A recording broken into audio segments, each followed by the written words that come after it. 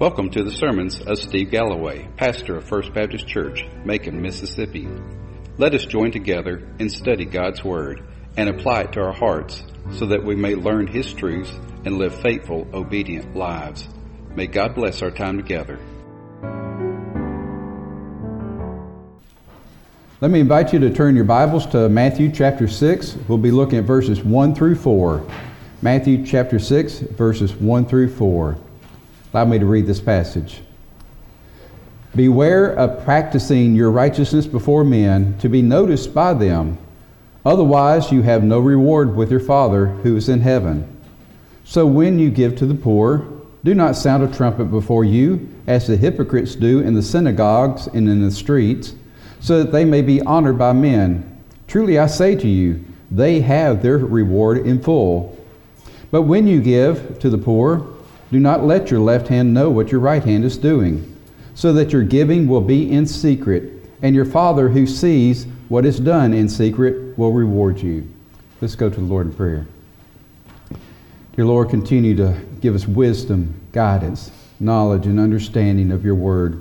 Help us to apply it to our lives and understand, Lord, that you see our hearts. You know the inner motives of why we do what we do. Help us, Lord, to be honoring you in all things. In Jesus' name we pray. Amen. The question is, why do we as Christians do what we do? Think about it for just a minute. Why do we actually do what we do as Christians?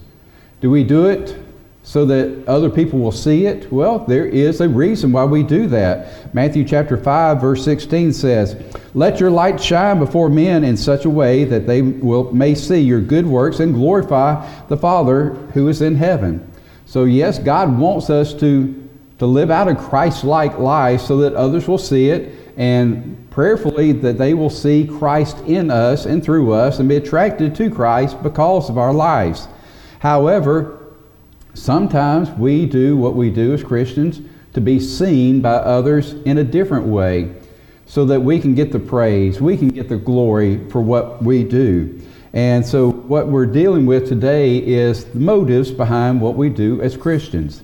If you go back to chapter 5, Jesus dealt with all the laws and he talked about what was the inner motive as to why we follow the laws. And he says, here's the law of God, but at the same time, the heart of the law is the more important part. He said it is just as important to not lust in your heart as it is to commit adultery. And the same thing goes true with hatred. If you have hatred in your heart, it is the same thing as murder. And so we look and we see that God is more interested in the heart than He is in the actual doing. Now we do have to make sure that we do things for the Lord, that we serve the Lord faithfully, but at the same time, is our heart right with God? Otherwise, we may be doing good things and people seeing good things, but we're doing it for all the wrong reasons. So the question or the examination we're going to be dealing with is, why and how do we practice what we do as Christians? So over the next few weeks, we're actually going to look at 3 different topics of what's the motivating force behind what we do. Today we're going to be dealing with giving to the poor, giving our alms, giving the things that we do financially or even materially. And the next time we'll come back and we'll deal with prayer. And then we'll come back and deal with one that not too many Baptist churches really deal with, fasting. We don't like to talk about fasting, do we? We enjoy eating as Baptists. Fasting just does not get brought up in a Baptist church too often. We're going to deal with it because it's in the Scripture. And so, look at verse 1. Beware of practicing your righteousness before men. Beware. Now, typically when you see that word beware, it's on a big red sign to draw notice. And you'll see things like beware of high voltage, or beware the dog, or beware wet floors. And certain places in the nation you may even see beware of alligators, or beware of bears, and things of this nature. Why are these signs posted? Well, it's a warning that there is danger. There is an inherent danger that is there. There's danger, and there is a warning that there could be harm that could be caused if you're not careful. Well, Jesus is using that same type of warning. Beware of how you practice your righteousness among men. There is a spiritual harm that can come if we do not practice our righteousness, which is the good things that we are supposed to be doing as children of God, but we have to do it in front of men. So what are we getting as a reward? And that is really what we're kind of focusing on. Beware of your righteousness before men. The fact is that just about everything that we do is seen by somebody. It's hard for us to do pretty much anything unless we do it in the confines of our own home that somebody does not see. And in our modern day society, the chances are you're going to be recorded on camera doing it. And so we have to be very careful as to how we live as children of God, because others are going to be seeing it. But at the same time, God is not saying, or Jesus is not saying, don't do anything where others can see you. Because just as I shared, Matthew chapter 5, verse 16 says, let your light shine before men, so that in such a way that they may see your good works and glorify God the Father who is in heaven. And so Jesus wants us to live a godly life. That's not what he's talking about. He wants us to give to the poor. He wants us to pray. He wants us to fast. He wants us to do all these things. But what is the motivation behind why we do these things? Look at what he says. Beware of practicing your righteousness before men to be noticed by them. That's the motivation that he's warning against, to be noticed by them. If we do this, then Jesus is saying, you will not receive a heavenly reward for it. You will not receive anything of God from doing this. You're going to get what you want, which is the reward of man, the attention and the praise of man, but you're not going to get the reward that God would love for you to have from heaven. So as we live a Christ-like life with a heart that is right motive-wise, God wants to bless us. Sometimes those blessings are here on heaven, but the greatest blessing will be what we will receive in heaven when he says, well done, thy good and faithful servant, enter into thy rest. And he will bless us with different things, and our minds cannot comprehend the rewards of heaven. They're not going to be earthly rewards. They're going to be heavenly rewards. And so we cannot truly understand that, but suffice it to say, it's going to be a good thing. God will bless us in a way that we cannot even anticipate. So if our motives are for the praise of man, then basically he's saying there will be no rewards from God. You're going to get your reward one way or another. You're either going to get your reward from man, or you're going to get your reward from God. Which do you prefer? Well, we're going to look and see the differences. Then we look at the first part of verse 2. So when you give to the poor. Notice the word when. It doesn't say if you give to the poor. It says when you give to the poor. In other words, Jesus is assuming that everyone, as a child of God, will have a desire in their heart to give to the poor. Now, in Jesus' day, the poor were pretty easy to identify. They were basically confined to sitting at the city gates. As people entered in and left each day, they would be holding out their hands or something to catch alms, gifts, material gifts from those who came by. Who were these people? Basically, it came out with three main categories. Those who were lame, physically unable to work, the widows, and orphans. Those are the three main categories of those who were holding out their hands for alms. They were truly destitute. They had no other means of support. They could not work. A woman might be able to do some work, but unless she was married in that day and time, chances are she was not going to be able to earn enough to take care of her needs or her family needs. And so the lame, those who are physically incapable of working, the widows who would not be able to support themselves, and the orphans who had no one to support them. And so there was an expectation of giving to the poor, and these were the ones who were giving to. In today's day and age, it's a little bit more difficult. According to the national standards, there's a poverty level, and they put a dollar amount. If you do not make more than this, then you are considered to be in poverty. But in our world, in our nation today, even those who are in our poverty level are filthy rich compared to much of the rest of the world. I've been in some areas where if they had what the people who are, quote, in poverty in our nation had, they would be considered rich. And so we wonder, how do we give to the poor? How do we give to the poor?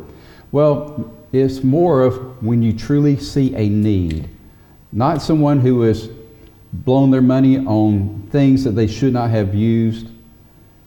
Because if we give to many people, what they end up doing is they use it for ill-gotten ways of in other words, you're supporting a bad habit. So you have to be very careful as to how we give. We don't just give just because somebody asks. You give because God, first of all, puts it on your heart that there is a true need. A couple of weeks ago on our Wednesday, somebody shared that 2 different families lost things in their house fires. And so those are true needs. No matter what their income level, they lost everything. And our heart's desire should be to give either things that we have that are extra that they could use, give financially so they can help replace some of the things. Sure, they may or may not have insurance to cover some things, but when you lose everything, the immediate need is there. And so we look and we see that there are still needs in our society. And God will be the one that will put it on our hearts to try to meet that need. Sometimes we can do it individually. Sometimes we do it as a group, as a church, through the benevolence. Whatever it is, He's saying when you give to the poor. So there is an expectation that we will minister to the needs of others. Then He says, when you give to the poor, do not sound the trumpet before you like the hypocrites do. Now, sounding a trumpet, did that actually take place? Well, it probably did, or Jesus would not have stated this, but there's not much historical evidence of it taking place. The picture is that someone who is rich, someone who loved to have people flock around him or her, probably him, would actually have someone to go before them and blare a horn or trumpet to announce that this rich person who wants to help you is now present, and now if you are in need, come before him and he will bless you with his gifts. In other words, do it all for yourself. I want the glory. I want the attention. I want people to see what I am doing. Now it also says not only on the streets but also in the synagogues. There is some historical evidence that the money boxes or the places where people would deposit their tithes actually had a metal funnel where you could just drop your coins and it would make sure that it got into the box. Have you ever gone to a store that had one of these things where you could roll your coin and it just keeps circling round and round and round? Finally it would drop into the bucket down below. Kind of along those lines. Well, if you drop it high enough, it's going to make all sorts of sound and draw attention to those who are present. So why are we giving? Number one, should be a pure desire, a pure motive to minister to the needs around us. Now, how are we giving? Are we giving in such a way that it's drawing attention to us, or are we doing it in a way that truly is God honoring? That's what Jesus is talking about here.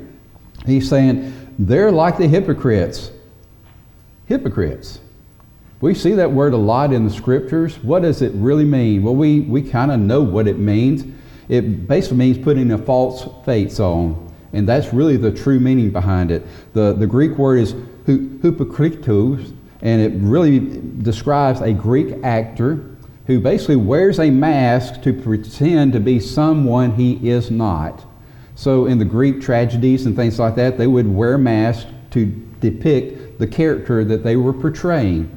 And so that's really what this is talking about, is that we pretend to be something that we're not.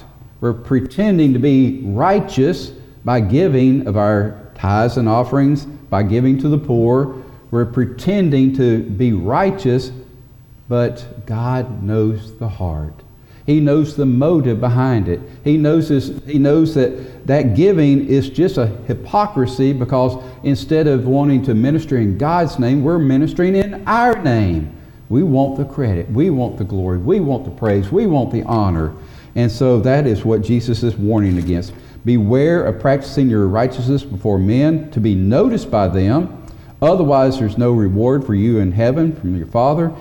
When you do give to the poor, do not sound the trumpet before you, as the hypocrites do in the synagogue and the street, so that they will be honored by men. Here's what Jesus says. Truly I say to you, they have their reward in full. If they do this with a motive for getting the praise of man, that is all they're going to get. Their reward will be in full. When man pats them on the back and says, you have done such a great work. Thank you so much for what you are doing. And all the praise, all the honor and glory is coming into you. That is all the rewards you're going to get, is earthly reward. Because God will not reward you in heaven. So you might as well get all you can here on earth, because you're not getting anything in heaven. That's not what Jesus is saying, is it? He's saying there are two totally different rewards. One is the reward of man. It's short-lived. It's here today, gone tomorrow. And then there's the reward of God, eternal, everlasting. Which do you want? The reward of man, where they praise you today and may crucify you tomorrow? Or the reward of God, who will give you rewards for all of eternity? That's the difference. And so we see that the reward is in full. Now, how do we give? How do we give so we're not tempted to get the righteousness of ourselves, the wrong motives? Well, he's going to address that. We look and we see there are different ways of giving. You can do it as public as possible, or you can do it as secretly as possible. When I first came, and this has been the same wherever I've ministered, I've instructed whoever the secretary is, whoever the people that handle the finances, do not show me or tell me what anybody in this church gives. I don't want to know. Number one, I don't want it to affect in any form or fashion how I minister or appear to minister to someone else. I don't want anybody to say, well, you're ministering to them in a different way because they make more money than I do. Absolutely no way do I want that to ever happen. Nor do I ever want to publish what Susan and I give. That's between us and God. Now, let me just use the principle that we live by. I believe it's a godly principle. We give a tithe which is God's. It's not our tithe, it's God's. And we give off the gross. We give off of all that we have ever received. Now, anything above that is called a free will offering that we give to God. So, above the tithe is an offering to the Lord. And so, then, in addition to that, if God shows us a need in the community, or neighborhood, or whatever it may be, He presses on us to give, that's just given in addition to that. We don't subtract it and say, okay, well, we gave here, so we're going to take it there. Yeah, I don't care what the IRS does. Yes, our contributions are recorded. Yes, we do receive a sheet at the end of the year where we can record that at the end of the year for our taxes. If we did not get anything off of our taxes, I'd still give the exact same amount, because it's God's. It's not mine in the first place. So as we give, we must give with the right motive, that this is not ours. We're just being blessed by God as stewards of what He has given us. So as we give, may we realize that our reward is not what we're doing here on earth. Our reward is in heaven. Things were different back in Jesus' day than they are now. We use online banking, so our check to the church actually comes through the mail. So the only person or persons that ever see our check are the ones who make the deposit. Barnabas didn't have that option. Do y'all remember the story of Barnabas? Well, there's quite a few stories about Barnabas. There's one where he was impressed by God to give to the needs of the poor. And so he had a tract of land, he sold it, and he took the entire proceeds of selling that land, and he laid it at the apostles' feet and said, "This I give to minister to the needs around us."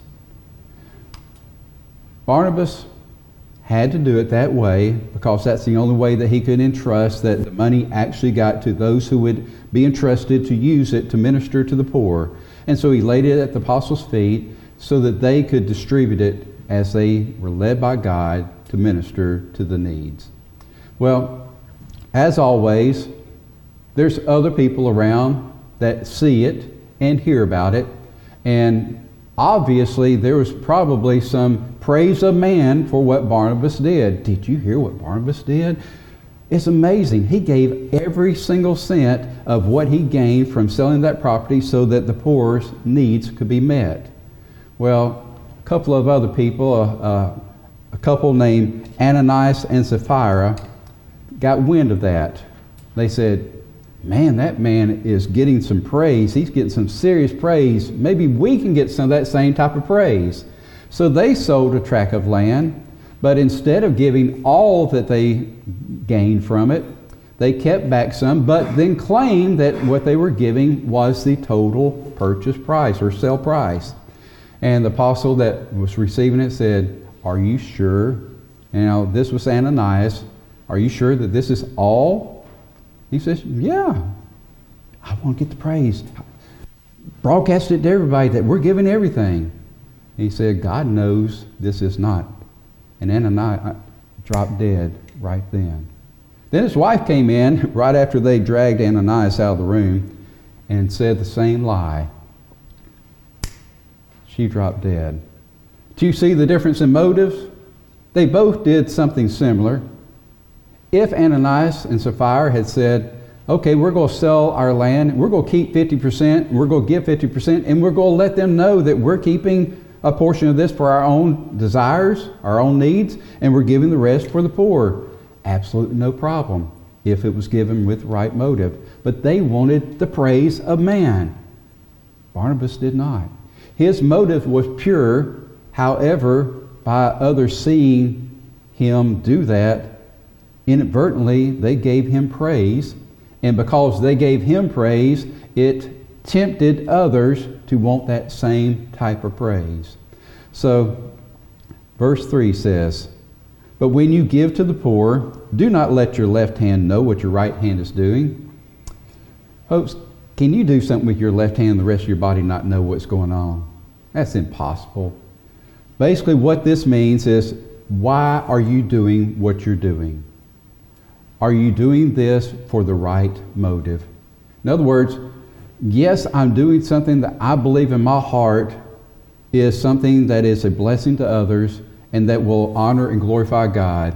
However, as I do it, there is a chance that I'm going to be rewarded. Somebody's going to praise me for what I'm doing. Am I maybe doing it because there's a chance that I could get some praise out of this? So it's a weighing of why we're doing what we're doing. Are we doing it simply because it's impressed on us by God to do? We know it's the right thing to do. We believe that by doing it, we're bringing honor and glory to God. We're doing it as a ministry in His name, and we don't want any praise or honor or glory. Or is there maybe a little bit of a hidden motivation that, if somebody pats me on the back, it'll be okay. I don't mind that. So the left hand and the right hand, all this is talking about is the purpose for what we're doing, the motive behind what we're doing. And so we look and we see best done in secrecy. Verse 4, "So that your giving will be in secret, and your Father who sees what is done in secret will reward you." The best way to minister is for not anyone else to know about it. That's the best way. It can't always be done that way.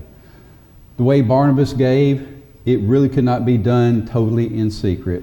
He had to lay it at the apostles' feet. It was in a public place. Maybe he could have arranged a time where he could have met with them in private. I don't know. his motive was pure. There is no evidence that his motive was not pure. But we have to understand that how we minister to others really needs to be done as low-key as possible. It doesn't matter that other people see us do it. What matters is that we're doing what is right in God's eyes for his glory.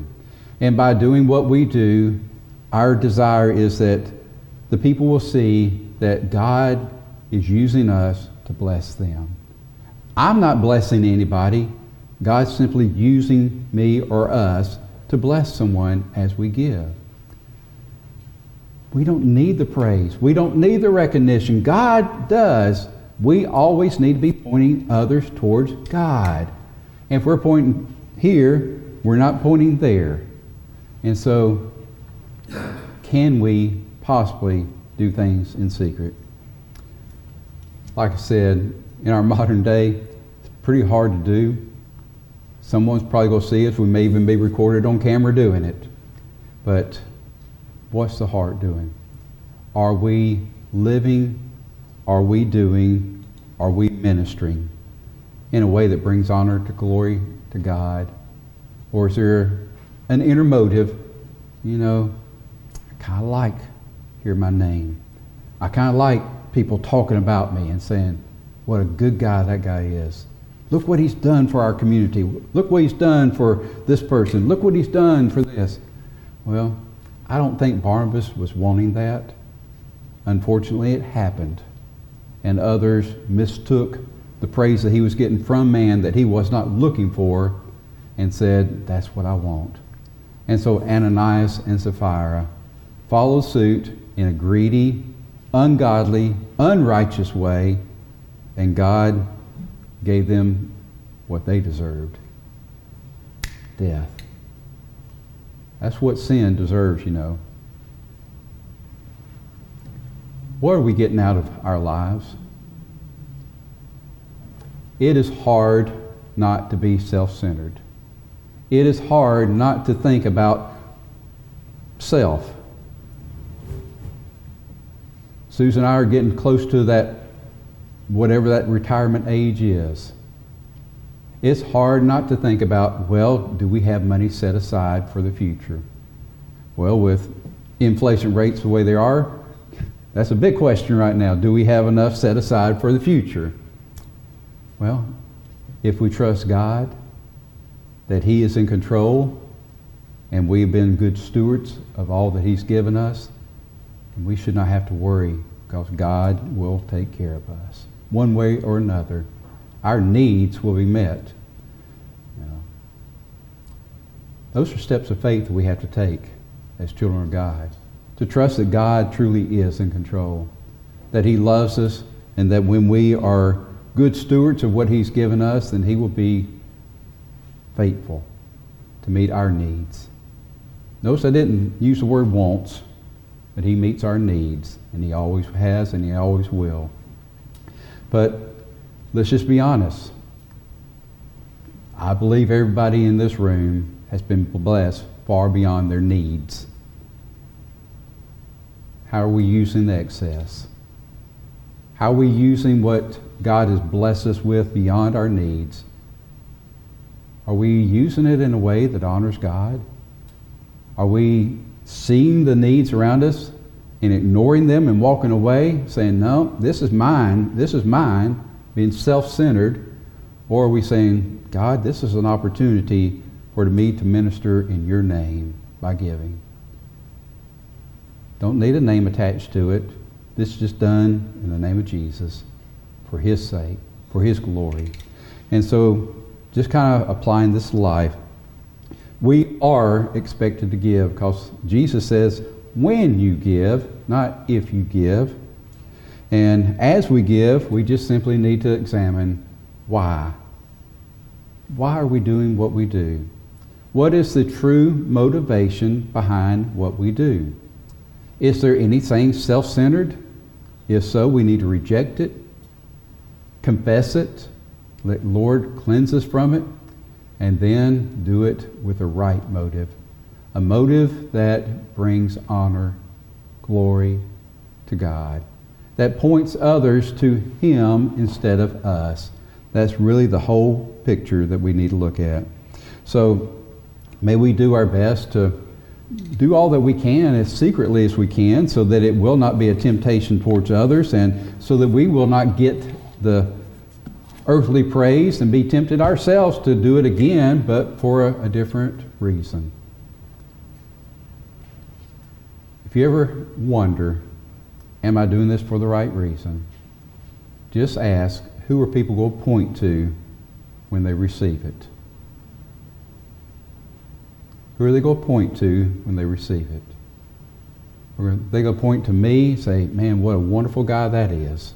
Thank you for doing what you have done for me. Or are they going to point to God and say, that's a child of God, and what they did was a ministry from God.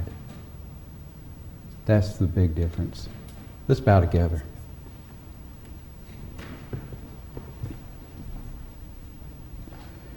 Dear Lord, we come to you right now just confessing that we are sinful creatures. Lord, it is so easy for us to become self-centered, to want not only what is in front of us, but Lord, we even want more. We want the praise of people. Lord, we love it. Let's be honest, we love it when people bring honor to us, when they mention our name in a positive way. Lord, we're fleshly, sinful creatures. But Lord, you have given us a different spirit, a spirit that wars against our flesh. Our flesh wars against it. That spirit is your Holy Spirit. And Lord, as we surrender anew each day, your Spirit has the power to overcome our flesh. You can overcome our self-centeredness. Lord, it is that power that we place our faith in today. Lord, so that as we minister, as we do what we do in the name of Christ, Lord, it will be done for His honor and not ours. May the Holy Spirit be the guiding force in all that we say, all that we do, all we think and desire, so that our motives are pure, our righteousness is pure. Lord, even now, we know that there's a promise of heavenly rewards. Lord, our minds cannot comprehend what they will be. But Lord, they will be eternal rewards. Lord, if we're looking for earthly rewards, they'll be here today and gone tomorrow. Help us to focus on that which is most important. You, your love for us, your love for mankind.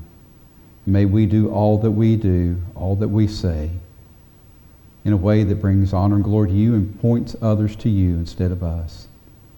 Help us, Lord, to be found faithful. In Jesus' name we pray. Amen.